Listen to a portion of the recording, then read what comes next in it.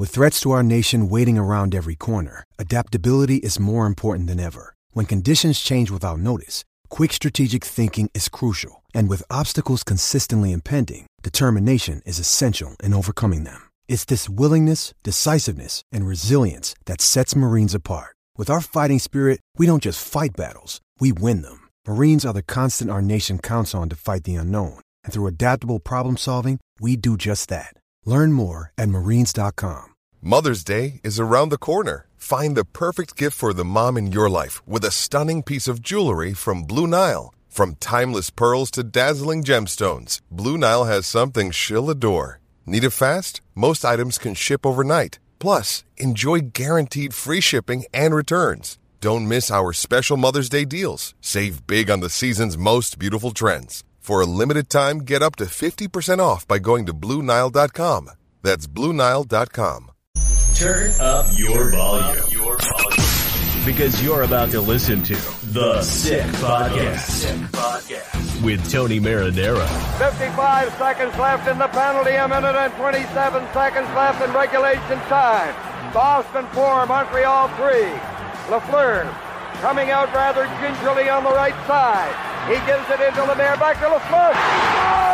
The sickest Montreal Canadiens podcast. You're in the ball! Sports entertainment like no other. Rejoint, on lui fait perdre la rondelle, une passe devant. Et c'est le dégagement, et ce sera la victoire des Canadiens. Coupe Stanley pour les Canadiens. Le 23e de l'histoire. You found the dogs! John, you found the dogs!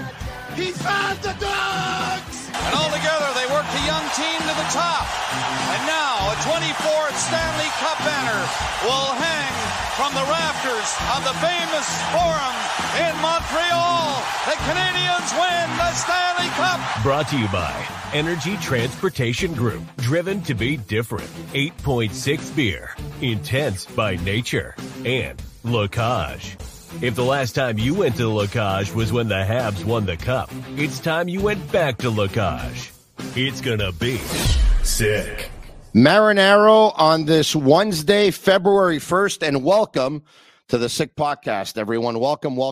We are live on YouTube, we're live on Facebook, and we are live on Twitter. And, of course, the Sick Podcast is brought to you in part by 8.6 beer right here, intense by nature, the beer for those who follow their instinct and live their passions just the way Pat Hickey did. We'll get to him in about a minute in order to make their mark. And brought to you by Lacage. If the last time you went to Lacage was when the Habs won the Cup, which is a game that I'm sure Pat Hickey covered, he'll tell us in a minute. It's time you go back to Lacage. The menu will surprise you. And, of course, brought to you in part by Energy Transportation Group, a leading full-service logistics provider serving all of North America, driven to be different. Before we bring in the legendary Pat Hickey, and yes, he is a living legend. Pat's been working in the business as a journalist for over 50 years, and he's going to tell us everywhere he had a chance to work once again shortly. But yesterday he sent out this email to everyone at the Montreal Gazette. I'm taking this opportunity to inform you that I will be taking voluntary retirement. This is not the way I envisioned the end of my newspaper career. I thought I might have exited in the same manner as Grant Wall, slumping over my computer after finishing an NNA-worthy story, but I hope my departure will provide at least a temporary reprise for someone younger and more talented. Newspapers have been described as the daily miracle, and it has been somewhat miraculous that we have been able to produce a high-quality product through an actual pandemic, and a pandemic created by corporate types who have never sweated through a deadline, written a headline, or have had to deal with folks who believe all the problems of the world are created by the media. It will be no less miraculous with the latest belt tightening, although I am certain that there won't be any missed bonuses in the boardroom. I have worked for 6 newspapers across this country, starting with the Montreal Star in 1965. I made stops at the Gazette, Toronto Sun, the Globe and Mail, Toronto Star, and Vancouver Sun, with multiple stops at 3 of those papers. Life lesson number 1, never burn your bridges. I've covered stories on 4 continents and find it sad that the Gazette couldn't afford to cover a hockey game last weekend in Ottawa. I'm proud of all we've accomplished at the Gazette, particularly in recent years. I valued the time during the pandemic when I left the toy department and worked as a general news reporter. I joke about being on the demonstration beat, but on 10 consecutive Saturdays, I covered a total of 11 demonstrations, ranging from tenants upset with their landlords in Mile End to women whose partners were trapped outside Canada by immigration, red tape, to the granddaddy of all protests, which saw thousands of anti-maskers, anti-vaxxers, QAnon, Trump supporters, patriots, and Robert Charlebois, and the Raelians, a great name for rock groups, I hope I'm pronouncing that correctly, and every other disaffected group through Montreal. I wish all my colleagues, past and present, well, for those who survive the latest purge, keep up the excellent work for as long as it lasts. For those who are departing, I hope you find satisfaction in whatever you do in the future. P. Valentine Hickey. Pat Hickey, how are you? I'm fine, Tony. It's nice to see you, Pat. It's good to see you. I know your career's not over yet. You got 5 weeks to go, but allow me to join everyone in saying what a great career you've had, Pat, even though it's not over yet. Well, thank you, Tony. I'm very proud of what I've done over the years. I think I've tried to work hard. I've tried to be honest. I've tried to be, informative. Try to tell stories. I mean, that's the important thing. I've always seen myself as a storyteller. That's part of what journalism is: telling stories and communicating with people, and that's what I've tried to do. You know, Pat, even though you and I have, worked in the communications, but in different forms, you in print journalism and myself for the most part in radio, I always saw you as a little bit of a mentor, even though we weren't doing exactly the same thing, but we were. Reason being, I said a lot of stupid things, and every time I did, you put me in my place right away, and you made sure you told me about it. And I think I've done less stupid things over the last couple of years. I did a lot more at the beginning, a young member of the media trying to find my way. Sometimes you do a little bit too much. And when I crossed the line, you would tell me. And, it's funny because sometimes you would tell me and my bosses wouldn't even tell me.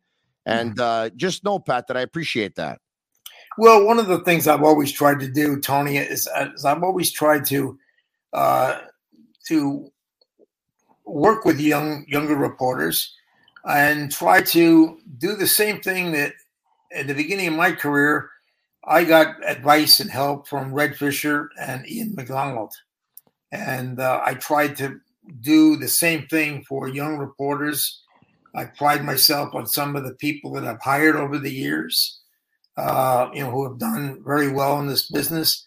And I've always tried to do, help with people who may not, who in essence are competitors.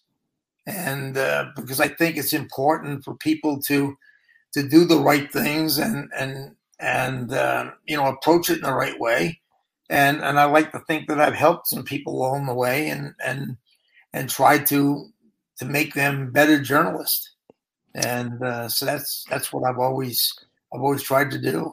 Pat, walking away so that you can save a younger journalist's job, man, that's one of the most noble things and one of the most honorable things I think I've ever seen anyone do, because it's not everyone who would do it. Geez, I'm not going to lie to you. I don't know if I'd be able to do that if I got to that point. But let me ask you this, Pat. How much more did you have in you? Oh, I think I had a lot more. I think I still have a lot more, and I'm probably not going to do it in this business, but I think I'm still going to be able to contribute in some way. I'm not sure exactly what it's going to be yet.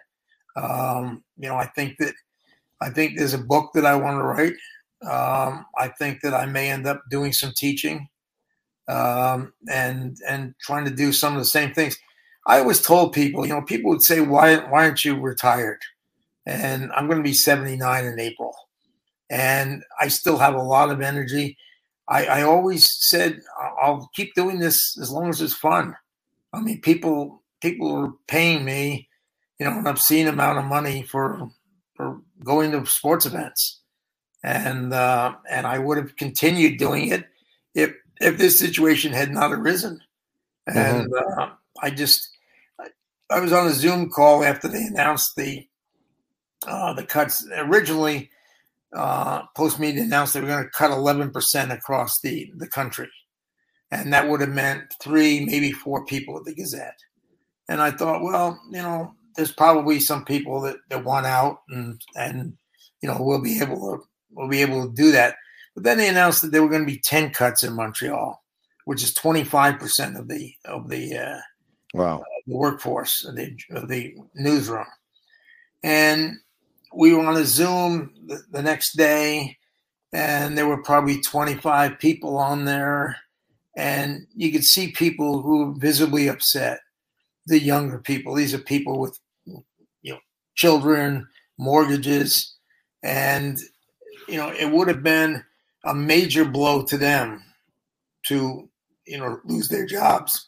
And it's always the younger people who get the short end of the stick. So I thought at that point, I mean, my conscience told me that I had to go. And so I can do something else. I don't need a lot of money. I'm in a good position. And so it was time. You worked with Stu Cowan for how long? I worked with Stu, since 87, I guess, when I came back to Montreal. Wow. Let's bring him on right now. Stu Cowan from the Montreal Gazette. Welcome, Stu. What can you tell us about this gentleman that we haven't heard already? Well, Pat and I go a long way back. Pat remembers me when I had hair. That's how far back we go. What Pat's done, we don't know who's going to be laid off at the Gazette. We don't know who the people are going to be gone, but one last person is going to be gone because of Pat and what he's done.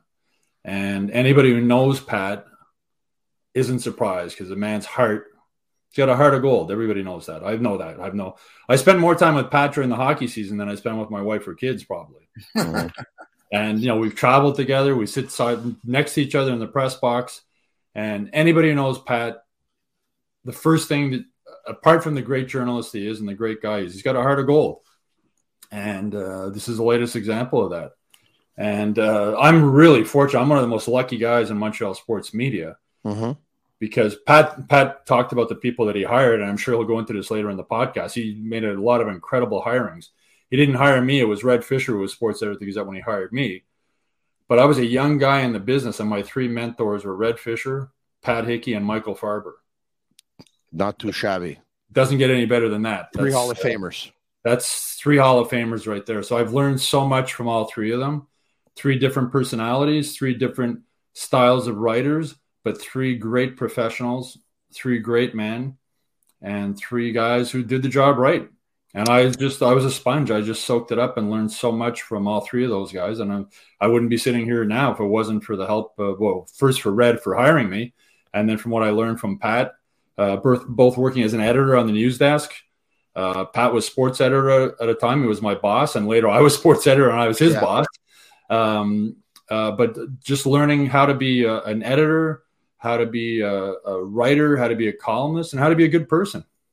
Pat, you said a couple of minutes ago that you still have a lot to do and you'll probably be doing it, and you'll probably be doing other stuff.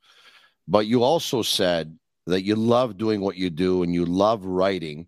So my question to you is, have you thought about writing for somebody else or in some other way, shape, or form? Or there really, unfortunately, there isn't, there aren't any outlets out there.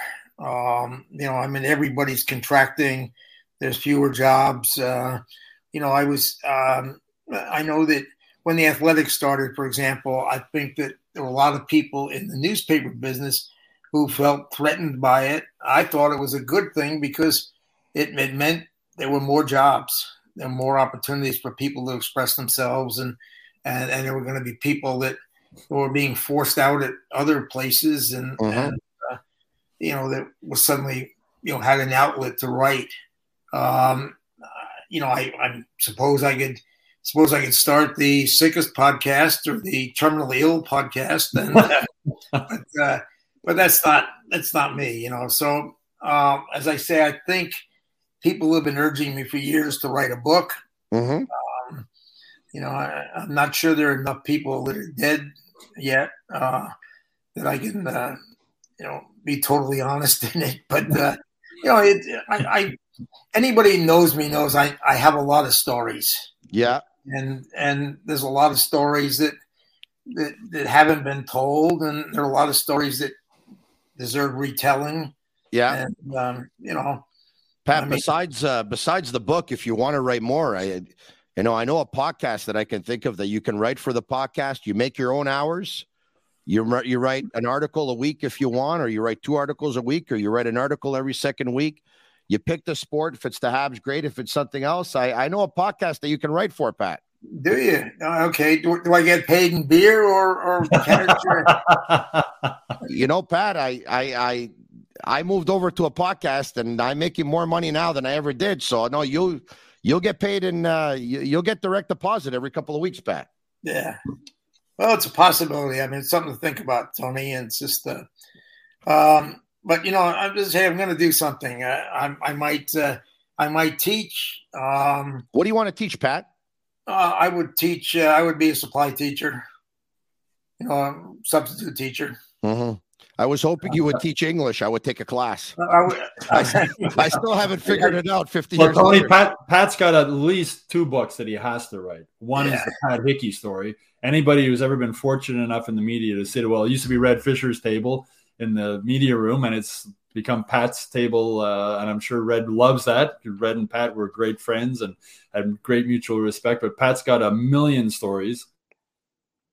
A million stories. Pat, who's your and before I heard one the other day from who's my what? I think Stu was cutting up. Stu, if you could you were cutting up for a second there. We just missed the last couple of seconds. Go ahead. Okay, so I was saying that he's got at least two books he can write. Yeah. All the stories that he shares when he's sitting at the media table in the lounge. And I heard one the other day I had never heard before from colleague John Mahoney. Pat's brilliant. I don't know how many people know just how smart this guy is. When we used to work on the sports desk at 7:00 or whatever time Jeopardy would come on, this is back when we had like 4 or 5 editors every night on the sports desk. Yeah. All work would stop while Pat Hickey and Paul Carberry, used to be an editor at the Gazette, would watch Jeopardy and make the rest of us all feel like we were dummies. Like they would be firing out the answers as soon as they were coming out, and we just sit there and go, "Oh my God, how stupid am I?" Or it wasn't a case of how stupid am I; it's how smart these guys were. So Pat, he's got a million stories to share, and he's also he'll tell you, I've told Pat this for years. He needs to write an NHL travel book. You know, when I started traveling with the Canadiens and I moved from sports editor to columnist about 7 years ago, I started going on the road. I went to these NHL cities I'd never been to before. Yeah. So the first call I always made was, Pat, what hotel should I stay at? Pat, what restaurant should I go to? And Pat, where should I go for beer after the game? And he never steered me wrong in any place I've ever been. And it's not the touristy place that everybody knows. Pat knows all the best places in all the cities in the NHL. And, you know, back when the Canadiens made the playoffs 6 or 7 years ago in New York, and Pat's from New York, he knows the city like the back of his hand. Yeah. We traveled together. We roomed together down there. We were together 24/7. And he showed me New York, the cool spots, the spots that only a real New Yorker would know. And later that year, that summer, my daughter at the time was about 17, 18, and I took her to New York City. And I earned major cool dad points because I knew my way around New York City. And my daughter was like, "How do you know where all these places are?" Pat Hickey. So Pat's got to write at least 2 books, one on his life story. There's a million stories, and they're fantastic, and one an NHL travel book. And I think where I cut off, John Mahoney, the photographer at the Gazette, showing just how Pat's mind works. He talked this story. I think they were in Carolina. There was about 12 guys went out for dinner, French guys, English guys in the media. The bill came. Pat opened the bill. He glanced at it, closed it, and said, "Okay, it's $82.50 each, and that includes a tip." And John Mahoney went and had a calculator, and he did it, and bang on, right to the penny. So he's, Pat, apart from being a great guy and a great storyteller, he's got a brilliant mind. Pat, where did you grow up exactly? Where were you raised? When did you come to Canada?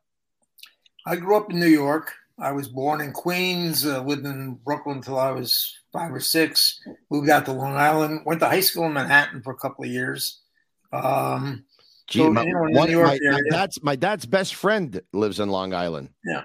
Farmingdale. And then I came to Canada in 1962 to go to university in Halifax, St. Mary's University. I was there for 3 years. I was going to work for the Halifax Chronicle Herald, Mail Star, and I came to visit some friends in Montreal. And I basically dropped out of school. I knew what I wanted to do. I wanted to work in a newspaper. And I came to Montreal, and there was a guy named George Hansen who worked at the Montreal Star, and he had worked in Halifax before, so I knew him. Mm-hmm. I ran into him, and he said there's an opening at the Montreal Star, and I went down and interviewed it. And they said, no, you know, we need someone more experienced. You know, your clips are good, but you know, stuff from college newspapers and a couple of freelance stuff from the Halifax Chronicle Herald. And but then I fell in love with Montreal, and I got a job working for Allied Chemical. And the day I was supposed to start working for them, the Montreal Star called me up and said, we're going to give you a trial. And so I had to call up Allied Chemical and say, you know, I'm supposed to start work today, but I won't be in. Wow, that's great. And then I found out later that this Allied Chemical was going to pay me $40 a week more than the Montreal Star was. But I worked for them. As I say, Red was my mentor, Ian McDonald. Red taught me how to be a newspaper man, and Ian taught me how to fill out an expense account. Well, Mac was another mentor for me too. When I talked about how fortunate I was when I got in the business, but he's a great guy. Pat, you got to tell the story about how there was a time you were working, I think, 2 jobs and going to university and playing for the university basketball team all at the same time. Well, no, there was a period of 2 years where I worked 2 jobs. I worked at the CBC and I worked at the Montreal Star. In fact, for those 2 years, I made more money at the CBC than I did at the Montreal Star. Wow. But then after that, I left my CBC job and I worked full time, and I went to school full time at Sir George Williams, finished my degree. And I also played basketball at Sir George. So, and I had 2 kids at the time too. So wow. It was a question of time management. Well, the biggest lesson, Tony, the biggest lesson I probably learned from Pat among the many, many lessons I learned is work ethic. Nobody works harder than Pat Hickey. I remember when I was sports editor, and Pat, I think it was a Canadians practice he covered in the morning, and it was a Saturday. So I was at home, I was off, and Pat calls me and he says, I'm looking at the paper. I see the GMAA football, high school football finals this afternoon at Molson Stadium. Is anybody covering it? And I said, no, nobody's covering it, but we have a photographer there and somebody's going to call in the score and we'll get something. And he says, well, I'll go cover it. I said, Pat, it's 20 below zero outside. It was a cold, like November day or whatever. It was freezing. I said, Pat, don't worry. You got the hockey. No.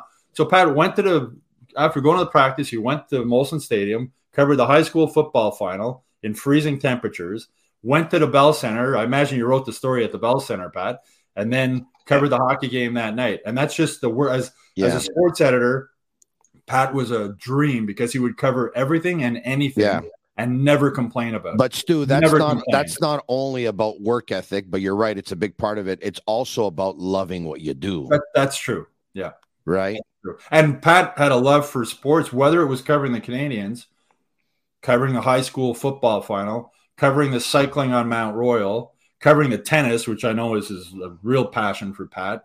But whatever he covered, he went into it 100%. It wasn't like haphazardly do this or whatever. He put 100% into everything he ever wrote, and that's a big lesson that I learned from Pat. And you look at the stuff he's covered over the years; it's remarkable. I mean, there's not a sport he didn't cover. And he said, during COVID, he was covering. He was working as a reporter on the news desk. I was working as an editor on the news desk. He was covering, all kinds of different stuff that and never complained once about it. Just went and did his job and was happy to do it. Pat, I would obviously never ask you how much money you're making right now, but the curiosity is killing me. Your first job writing, can you tell us or you remember how much you paid? $65 a week. $65 a week. That was and back draft when? beer was what, 10 cents then, Pat? That beer was 10 cents. That's right. 10 cents. Wow. Okay. A pint was 35 cents, and a quart was 70 cents. Wow. So that was what year exactly? And that was 1965. So $65 a week in 1965 was considered good money, average money. What was it considered? No, it was not considered good money at all. It was really. I mean, after 3 months, I got a bump to $92. Okay, and then that's good. I went to the Gazette in '67. They offered me the Alouettes beat, and I think I was covering university football and filling in with some junior hockey and occasional Canadians practices but they offered me a Canadians the Alouettes beat, and I got bumped to $130. Wow! And then when the Union came in a little later, I went back to the Star when Red became the sports editor. That was the deal. I asked him whether I should go to the Gazette, and he said, "Yeah, it's a great opportunity to get a beat and make a little more money." And then when he became the sports editor, he called me up one day. He said, "You got to put in your notice because you're coming back here." Wow. Hey, Pat, were you in Montreal when the Canadians won 6 cups in the 70s, 71, 73, 76, 77, 78, 79? I was there till 75. I was a sports editor, and I was named sports editor in 74, and I lasted about a year. That was at the Star, Pat? At the Star, yes. And I lasted. The reason why I left was the Olympics were coming, and I was management, and the union said I couldn't write. So I figured, here's the biggest sports event I'm ever going to see in my life, and I'm not going to be able to write it. I'm going to be sitting in an office, and the Toronto Sun offered me an opportunity to cover the Olympics, go to Toronto. My wife at the time was an actress. It was a better move for her, and so we moved. We moved in 75. So you were in Montreal until 75 before coming back. When you were in Montreal until 75, were you writing sports? I was writing sports, yes. Wow. But the last year I wasn't, because I was the sports editor. You covered that amazing 71 Cup win then. I did cover that, yes. I didn't cover it as the main guy. Red did. Yeah. I did sidebars and things like that. A lot of Hall of Famers on that team, eh? I did the first 2 games of the Summit Series. Oh, wow. All right. So is that out of every sporting event you've written about, is that one way up there, the Summit Series, or was there another event that was your favorite? It was okay. They lost the first game, which was a bit of a downer, and they came back to win the second game in Toronto. I covered the New Year's Eve game for the Toronto Sun, and I would disagree with all the people who say it was the greatest game ever. I thought it was a pretty bad game. And Dryden was terrible. The 3-3 game. Dryden was terrible, and Tretiak was pretty good. Tretiak was good, and the rest of the players were sort of, it was a good game, but it certainly wasn't the greatest game ever played. It's funny you say that, Pat, because I've watched them over and over, and I always thought the same thing. It was a good game, but it was nowhere close to like 79, the Canadians and the Bruins game 7, right? Nowhere close. Yeah. That New Year's Eve game got better as the years went on, right, Pat? I think that's right. My friend Todd Deneau wrote a book about it, called The Greatest Game Ever. And, as I say, it was a good game. It was, coming on the heels of the Summit Series. There was a lot of excitement, Russia, Canada. It was not, it wasn't the greatest game ever. The highlight of my career was I covered John Beliveau's 500th goal. Wow.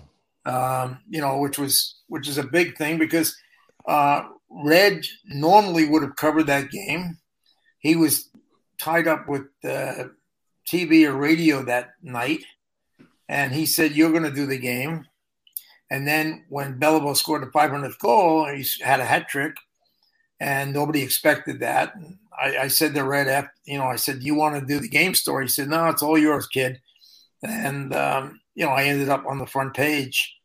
I ended up on the front page a couple of times. 93 when they won the cup, the last Pretty cup. Pretty cool. I ended up on the front page when two bombings, one in Atlanta. I was a block away from when the bomb went off during the Olympics. Wow. And another time I was in London when the IRA lobbed the bomb into the Prime Minister's backyard. And I wrote a story on that, which ended up on the front page. And well, so the article, and by the way, I'll get to this in a second. We're talking about great hockey games. I don't know about you gentlemen, but for me, and keep in mind, all right, I was born in 72, so I really started remembering hockey probably started in the 80s, but my first recollection was the Lafleur goal in 79. I really remember that. I really do, because there was a huge scream in the house. My dad was pretty excited, and there was my love for Guy Lafleur was born. But the best hockey guys I ever watched was the 87 Canada Cup. The three games, Canada versus USSR, Gretzky and Lemieux. What do you think? That was amazing hockey. That was it was amazing hockey. Yes, the talent on both of those teams was incredible, especially on the Canadian team. That was amazing hockey. I'm old enough to remember. I mean, I'm younger than Pat, but I remember Paul Henderson's goal in the '72 Summit Series in Game 8. I was 9 at the time, so I was in grade 4 or whatever it was. I remember watching it in school, like so many other kids that age did. So that's a game that stays in my memory, probably the same way the '87 game does with you, Tony. Yeah, I watched it in school. I was back at Sir George Williams for that game, and the prof was smart enough to cancel the classes that afternoon. Yeah. And I watched the first two periods in a hallway at Sir George Williams on a black and white screen. And then I went across to the Fife and Drum, which is across the street from Sir George Williams, and watched the third period there. And, of course, everybody went crazy when Henderson scored the goal. And the whole city went crazy. I mean, I don't think there were too many people that weren't watching the game that afternoon. Pat, some great stories, and I think we're going to get to a couple more in a second. But, I have to ask you, are you worried about the business? Sure. I mean, you'd be crazy not to worry about the business. You look at advertising revenues are going down. I think that with these layoffs, the quality at the Gazette, I can't say enough about all the hardworking people there who worked to create an outstanding product every day, and it's just going to be more and more difficult for them to do that as time goes on, and you don't know whether there's going to be more layoffs. It's sad to see all the talented people who put the effort and time in that they do. But I mean, the reality is that we've lost our advertising base. Stu can remember the days when we had a lot of automobile dealers advertising. Mm-hmm. In fact, it was we had part of our advertising department only dealt with automobiles. We had a section that only sold automobiles of that, and we every year they would have a golf tournament to thank all these car dealers for doing business with us. But that's gone now. Everybody goes to Auto Trader if they want something. Yeah, I hear you. Millions of dollars in advertising. GG. There's no more entertainment movie advertising. Again, that's all online,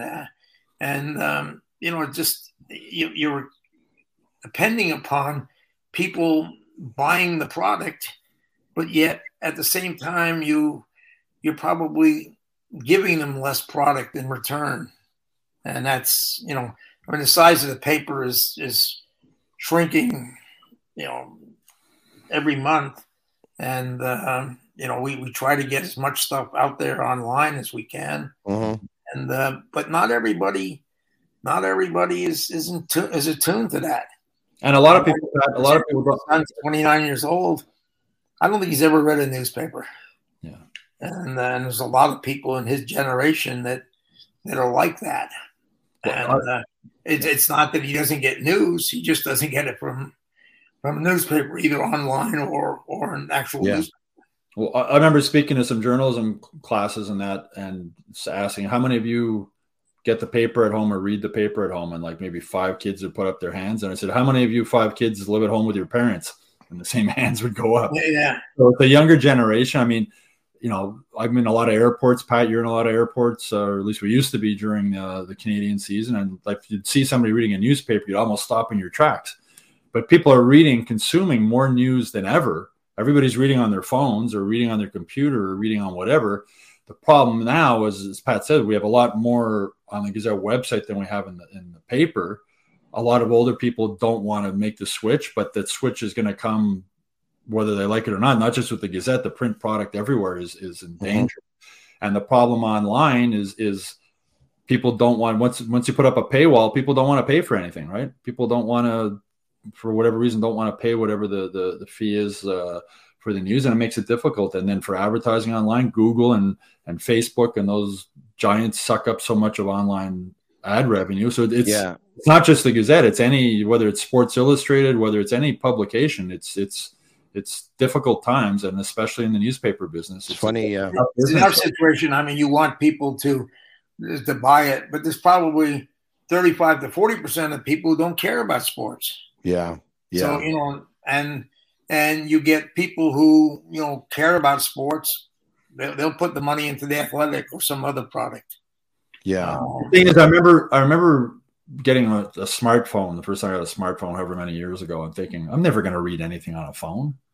Yeah. But now I'm probably like you, Tony, also. I read almost everything on my phone now. Yeah, I hear you. It's but just the way. But I grew up every morning. I had my bowl of cereals, my Captain Crunch or whatever it was, with the Gazette scoreboard page. Yeah. And studying all the stats. And my first job in the Gazette sports section was doing the scoreboard page. And on a Sunday, it was 2 full pages, because we didn't publish on Sunday. And so Sunday for Monday was a 12-hour shift. And that's how I got in. I mean, that page was gone for a long time. It's just Pat mentioned the car advertising. Classified was the first thing to sort of leave the newspaper business. Yeah.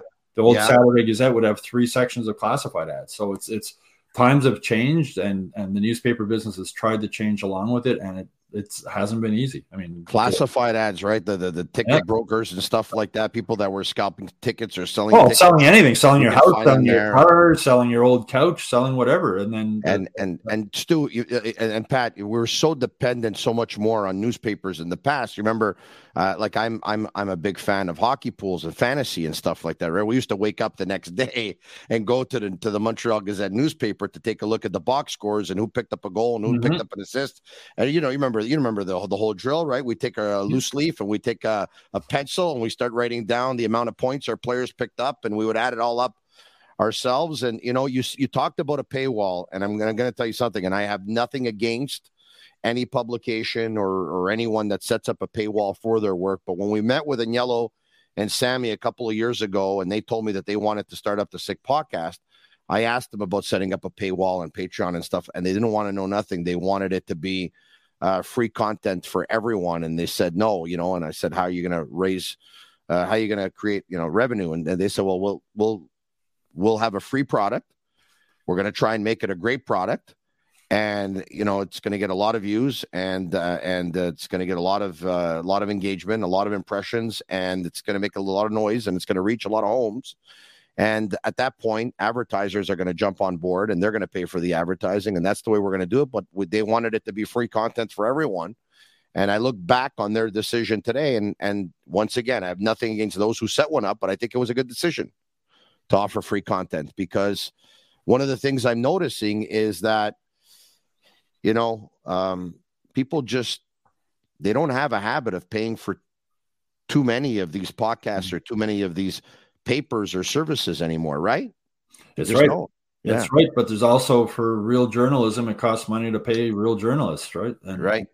It's we're going to be down to about 30 people in the Gazette. And Pat, you and I remember the days, and you go back further than me, there was hundreds. When I was first name sports editor, We had a full-time secretary for sports. We had, I think there was 8 reporters probably at the time, just sports, and there was like 5 or 6 editors who were just sports. And then as time went on, the secretary was the first to go, and then there was more and more and more, and now we're at the point we are now. And it's, as I said, it's not just the Gazette; it's the newspaper business in general, in many ways. And it's these are difficult times for anybody in this business. And again, just to applaud Pat for what he did he saved somebody's job. We don't know whose job that is yet. We'll find out. It could have been mine. I mean, I figure I'm okay with the seniority I have, but you never we don't know what's happening. I mean, there's people with less seniority than me. But somebody is going to have a job in 5 weeks that wouldn't have had a job if it wasn't for Pat doing what he did. Pat, a couple of minutes ago, you talked about in the newspaper, there were so many ads from car dealerships. Speaking of cars, we have to talk about you traveling on the road from city to city in your car, of course. So a lot of people heard about it, don't quite understand why you did it. Did he love to drive? Was he afraid of planes? Did he think the travel was easier driving? Or was it because he was paid by kilometer? Or was it all of the above? Which one was it, Pat? Well, first of all, I'm not afraid of planes. I enjoy flying. I don't like airports and I don't like airlines. I figured the last year that we had a full season and traveled, I computed that I lost more than 100 hours in flight delays and cancellations. And I remember one time I was flying from Winnipeg to Minneapolis, 1 hour flight, got to the airport 7 o'clock in the morning. The airport was closed. There was a storm, and so they closed the airport. And then we finally got on a plane at noon, and we couldn't move because the brakes had frozen. Wow. We're in Winnipeg. If you don't understand this cold weather there, and you can't keep the brakes from freezing, you got a problem. And we eventually left at 5 o'clock in the afternoon and got to Minneapolis. I got there just in time for the national anthem.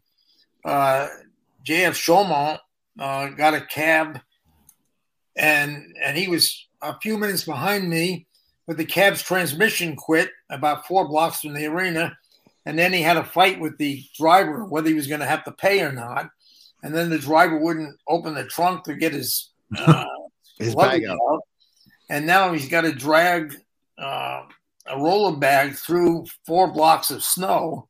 They're just not built for that. And he showed up halfway through the first period.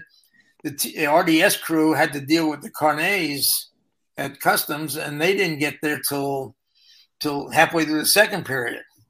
I had the same season. I had a flight from St. Louis to Montreal with a stopover in LaGuardia. And I get to LaGuardia around 2 o'clock in the afternoon. I find out that my flight to Montreal has been canceled. But I've been rebooked. I'm at LaGuardia, and I've been rebooked at JFK at 7 o'clock the next morning. So I go to American Airlines, and I say, look, I don't really know much about New York. I'm an old guy. I need some advice here. So, well, we're going to put you up at the LaGuardia Hilton and LaGuardia Holiday Inn. And I said, but isn't JFK on the other side of the island? It's distance. And she said, yeah. And I said, well, can you get something closer to JFK? So they said, okay. I did some fooling around. They said, we can get you into the JFK Hilton.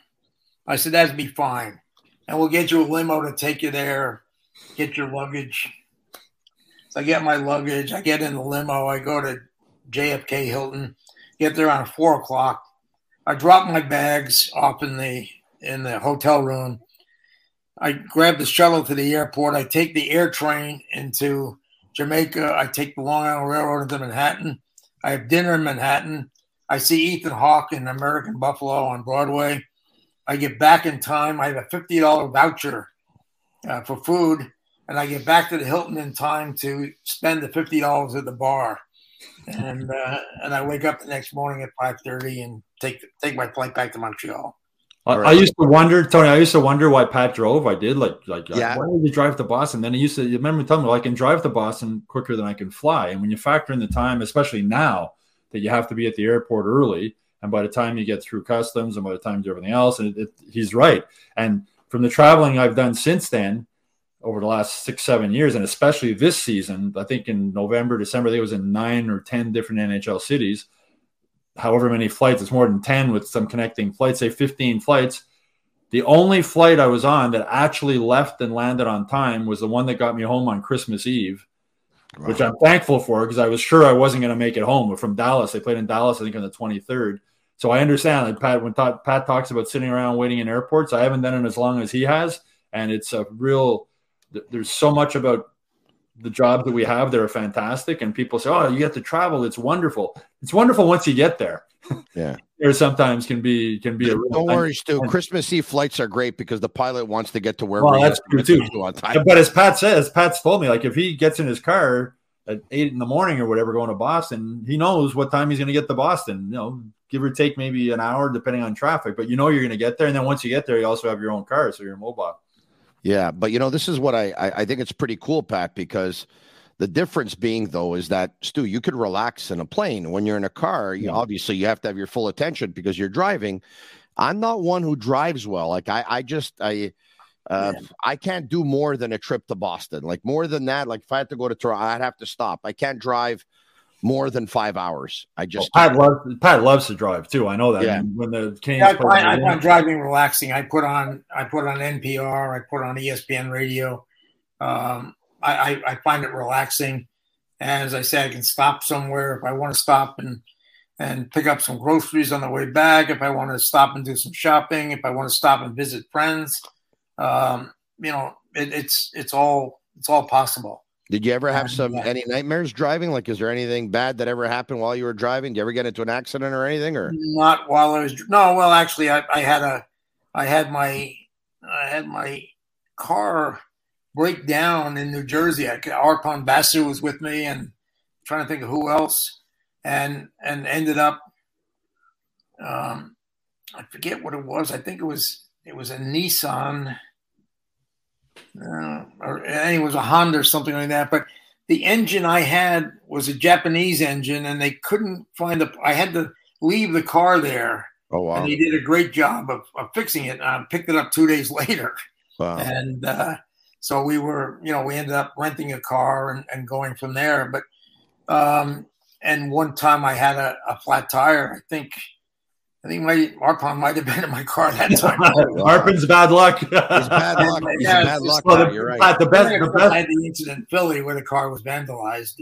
That's the best. That's the best one when his car got vandalized in Philly. I remember I was sports editor at the time, and I show up in the office and I have my flashing light from my phone, and all the messages are like from the NBC affiliate in Philadelphia and this radio station in Philadelphia and whatever else, and they all want to talk to Pat. And I'm like, what the hell's? And then I found out his car got vandalized by a bunch of Flyers fans. Oh, really? Wow. I mean, one other thing, they stole my license plate. Yeah. So it was interesting coming back home. I got stopped 3 times on the way back. People wanting to know, don't you know you don't have a license plate in the back? Wow. I said, yes, I know. And I showed them the police report, and that's on my way. Pat, I so appreciate your time. I know it's getting a little bit late. I don't know if you got 5 more minutes for me because there's just a couple of more questions that the athlete that you most enjoyed covering. Jean Beliveau. That's a great choice, obviously. I mean, the athlete that just you found wasn't pleasant to talk to, more so than any other athlete. Well, I'd say it's a toss-up between Danny Ainge and Andrei Markov. Markov, really, eh? He was a few words. He was a few words, but he was just a very strange guy. It was like a chore for him to do an interview. Yeah, he didn't like it. Yeah, I remember when I was going there as a reporter and hanging out and on game days or whatever and interviewing members of the opposition. Keith Tkachuk was difficult. I think I was almost scarred by him. Like, he was difficult. And John Tortorella was a great quote, but sometimes he would just lose it over very little, and it made the whole thing very uncomfortable. It's kind of like, just got the feeling that he just wanted to end it in a hurry, Yeah, I mean, the wrong question could set Torts off. Yeah. I never had any problems with him. So yeah. Well, we're fortunate now, Tony, with dealing with Marty St. Louis. And for people who didn't see what Marty said last night about Pat at the end of the news conference, it was classy, it was touching, it was really showed the man that Marty is. And they offered Pat the last question at the end of the press conference, and the questions have basically all been answered already. Pat didn't have a question, and Marty just he had heard why Pat was leaving and talked about the respect he had for him for the decision he made, and it was a real special moment in the news conference room last night. And let's bring up a picture if we can here. Let's bring up a picture. Look at that, huh? Pretty cool, huh? Mm-hmm. Pat, class acts right there. Pat, he's I think he said something to you like, you got 5 more weeks and you can ask all the questions you want. Right, and I think you told him you're getting pretty emotional. How emotional was it for you, Pat? It was pretty emotional. And earlier in the day, I think I got an email from almost every one of my colleagues at the Gazette and some former colleagues. A woman named Catherine Wallace, who I gave her first job to, and she ended up as my boss at the Gazette. Yeah. And, reading some of those, I teared up. And then, when Marty came down and shook my hand, and I said, I think I'm going to cry. Yeah. Wow. It was a very emotional day. Mm-hmm. So we talked about your travel habits. Your favorite city besides New York, where you were born and raised, was or is? New York is one of my favorites. I know Stu loves Nashville. Yeah, I love Nashville too. Everybody loves Nashville. I love the 2 Florida cities. There aren't too many places in the NHL that I don't like. I mean, there's some places that are so impersonal. LA, Anaheim. I do like San Jose. Stu and I both have some favorite places there. Yeah. Speaking of Pat writing a travel book, the little hotel in San Jose that he told me to stay at when I was booking through the travel agent, they had never heard of it before. And then when they found it, they went, "Oh my God, that's a good rate." And it's like a block away from the hotel. Shout out. There's lots of interesting places. I mean, one time in San Jose, I stayed in Gilroy, which is about 15 kilometers away, and it's the garlic capital of California, of the United States. Uh-huh. And I stayed at the Holiday Inn Express, and they have a happy hour at night. And normally you get Bud Light, and some Plonk. But this time, because you're in wine country, they had 3 or 4 really good bottles of wine, and they had some craft beers, including New Belgium, which makes Fat Tire beer, which is a very good craft beer. But they had Ben and Jerry's chocolate chip cookie dough ice cream beer. Wow. And I said, I have to try that. And the guy said, yeah, everybody does, but I'm just going to give you a couple of ounces. And it was as terrible as it sounds. Well, I could imagine. A quick shout out to matrixhomefitness.ca. Discover a club quality workout in the comfort of your own home. Bring home those treadmills, the elliptical, the bike, the rowers, you name it. Visit matrixhomefitness.ca. Pat, the Montreal Canadiens coach that you thought you had the best working relationship with. I think I had a really good relationship with Claude Julien. I had a really good relationship with Pat Burns after he was coaching. We both lived in the Eastern Townships. We spent some time together. We also spent some time together with Bob Berry, who lived in the same area during the summers. Yeah.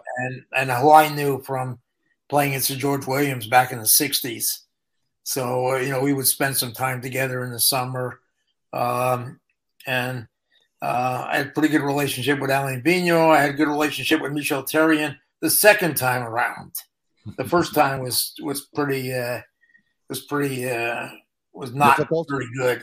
So was that the most difficult out of all your relationships with a former Montreal Canadiens coach in terms of just connecting with the coach after the games, asking questions? Was it with Michel Therrien 1.0, or was there another coach that you had a hard time with? I think it was probably Michel Therrien 1.0. Trying to think of who else was in there. Of course, I had a great relationship with Jacques Demers. Yeah, Jacques Demers wrote the introduction for one of my books, and we had a really good relationship. It's funny. I remember when he was in Tampa Bay after he left Montreal, and we went out to lunch one day, and he said, for various reasons, Red didn't like him at all. And he said, what do you think my chances of getting into the Hall of Fame are? And I said, Jacques, as long as Red's on the selection committee, your chances are zilch. You have no chance at all. And but no, Jacques was a good man. I felt a lot of respect for Jacques. Yeah. I've known maybe 12 to 15 people who are in the Senate, over the years. Yeah. And when Jacques, when they had the expenses scandal, yeah, and two people that I knew, Mike Duffy and Pamela Wallen, who I worked with in Toronto, were both involved in that. And Jacques, to his credit, suggested that anybody that got caught up in this should be fired, should be thrown into the Senate. Mm-hmm. And that took a lot of guts to do that. And and it took a lot of it took a sense of honesty and integrity. And I was very impressed with that. Pretty cool. That's something you and Jacques have in common, Pat. Yeah, you guys brought up the great Red Fisher on a couple of occasions. I got to tell you, it took a while for him to say hello to me. Like I said hello, Mr. Fisher, at that famous table that you guys were talking about. I said hello, Mr. Fisher, and I think I don't know if this was to the day, but I think 1 year went by, and pretty much on the 1 year anniversary that I was. You weren't a rookie. Yeah. You weren't a rookie anymore. Yeah, that's exactly what it was. Pat, Stu talked about your love for tennis before watching and playing. You're going to have some more free time on your hands starting in about 5 weeks from now, but I know that your knees have been aching up over the years. Are they still good enough to play tennis or golf? Oh, sure. They've both been replaced. Ah, good. Fantastic. All right. There's metal now. There's no pain in them at all. Oh, that's good to hear. So you're going to be playing quite a bit of tennis, I would imagine then. I'm hoping to. And golf. No, Pat's not a golfer. Not a golfer. I'm not a golfer. All right. So anything else other than tennis?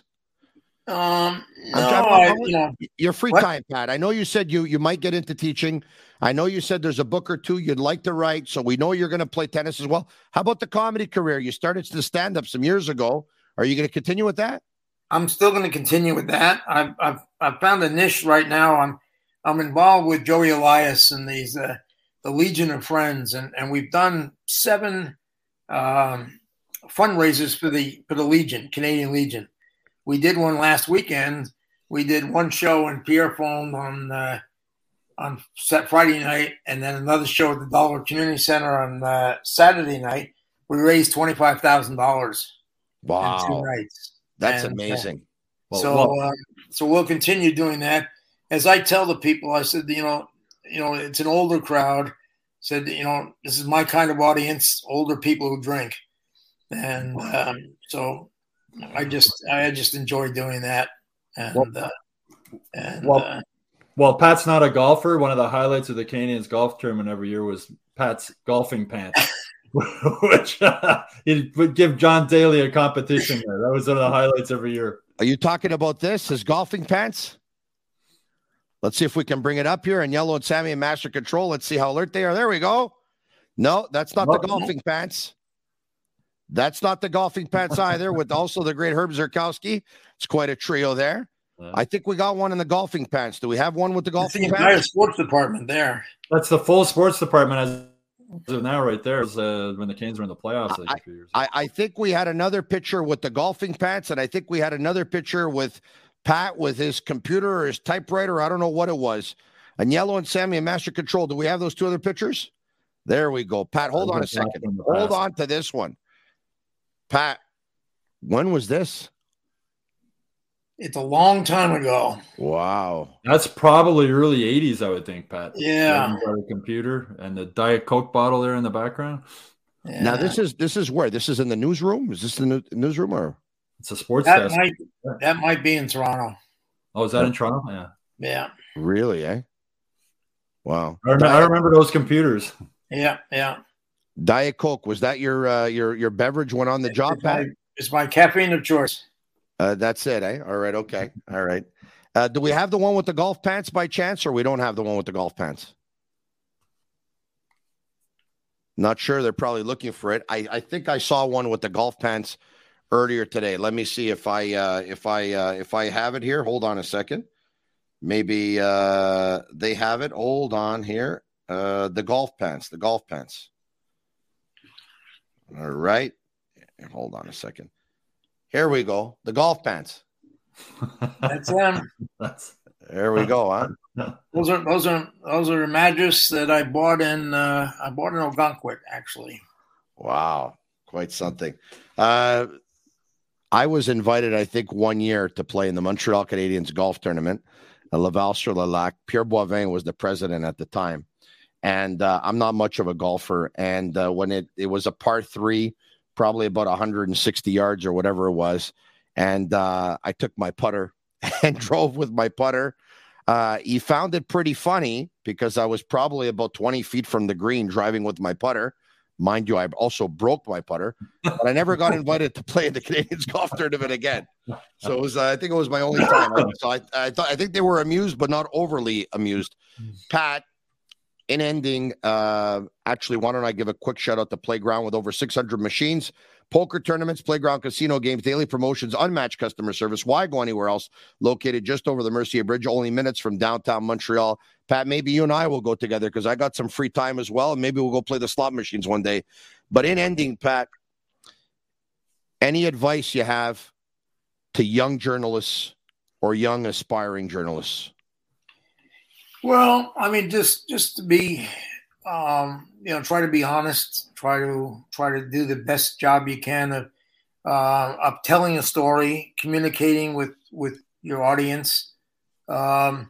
Aspiring journalists, I would probably tell them to have a backup plan. And I mean, it's sad to say that. I know that. I used to speak to a lot of high school career days and CJEP career days and try to I actually tried to steer people away from journalism schools. I taught journalism at one point, and I thought it was more important to get a broad general education, arts education, history, a little political science, read, and then work for a student newspaper. I thought that was the best thing to do. For a long time, I worked at the Toronto Star and at the Vancouver Sun. I was part of the group that would interview summer students for internships, and I would also subscribe to all the university papers across the country, because then I saw copy that hadn't been edited. I saw raw copy, and I could get an idea of how much talent there was, how people could write without. A lot of times when you get into journalism schools, you have professors who are massaging, the finished product, that what you see. And I mean, I went back and did a master's in journalism when I had been in the business for 13 years. And it was interesting. I mean, Eric Duhatchik was one of my classmates, a guy named Earl Fowler who worked for us at the Gazette. And it was good to get back and see how young people thought and just energized me, for that year. And but I just didn't think an awful lot of, I thought there was for the year that you put in school, I thought you could have taught people that in 4 or 5 months in an actual newsroom. Yeah, I hear you. So it's Stu, I know how much you love this gentleman. Everyone does. And I really wanted to have Pat on the Sick Podcast tonight. And I'm very happy that you accepted the invitation, so we can all tell you and you can share your story, and we can all tell you how we feel about you. Stu, I really wanted you to be a part of it as well. And that's why I called you to come on, and I'm happy you came on. And I appreciate that, Tony. Are we going to have going away for this gentleman? Even though he's not going to be going away, he's going to be with us. We're going to have a celebration of his career. We will definitely have that. We'll have some plans in the work once we find out exactly when Pat's last game is, and I'll definitely let you know, Tony. Thank you very much. I appreciate that. Gentlemen, thanks for taking the time. Pat, on behalf of all Montrealers and all sports fans, thank you for the love in which you did your job. Thank you for your honesty, and thank you for being as good as you are, both at work and in life. Takes a special person to do what you did, Pat. You should be very proud. Thank you. Have a great night, gentlemen. Thank you. All right, there you have it. Stu Cowan and, of course, the great Pat Hickey. I'm Marinaro. If you like the podcast tonight, hit the like button, share it with your friends, tell them about it. If you're watching on YouTube or Facebook, comment SICK, SICK. If you're going to be listening on all social media apps, including Spotify, leave us a 5-star review. It's our way of feeling your love. The Sick Podcast will be back tomorrow night, same time, same place, at 10 p.m. Is it 10 p.m. yet? I'm Marinaro. And that's a wrap. Hope you don't miss us too much until next time. Follow the Sick Podcast with Tony Marinaro on YouTube, Instagram, Facebook, Google Play, and Apple Podcasts. The Sick Podcast is brought to you by Energy Transportation Group. Driven to be different. 8.6. Intense by nature. And La Cage. If the last time you went to La Cage was when the Habs won the cup, it's time you went back to La Cage. The menu will surprise you.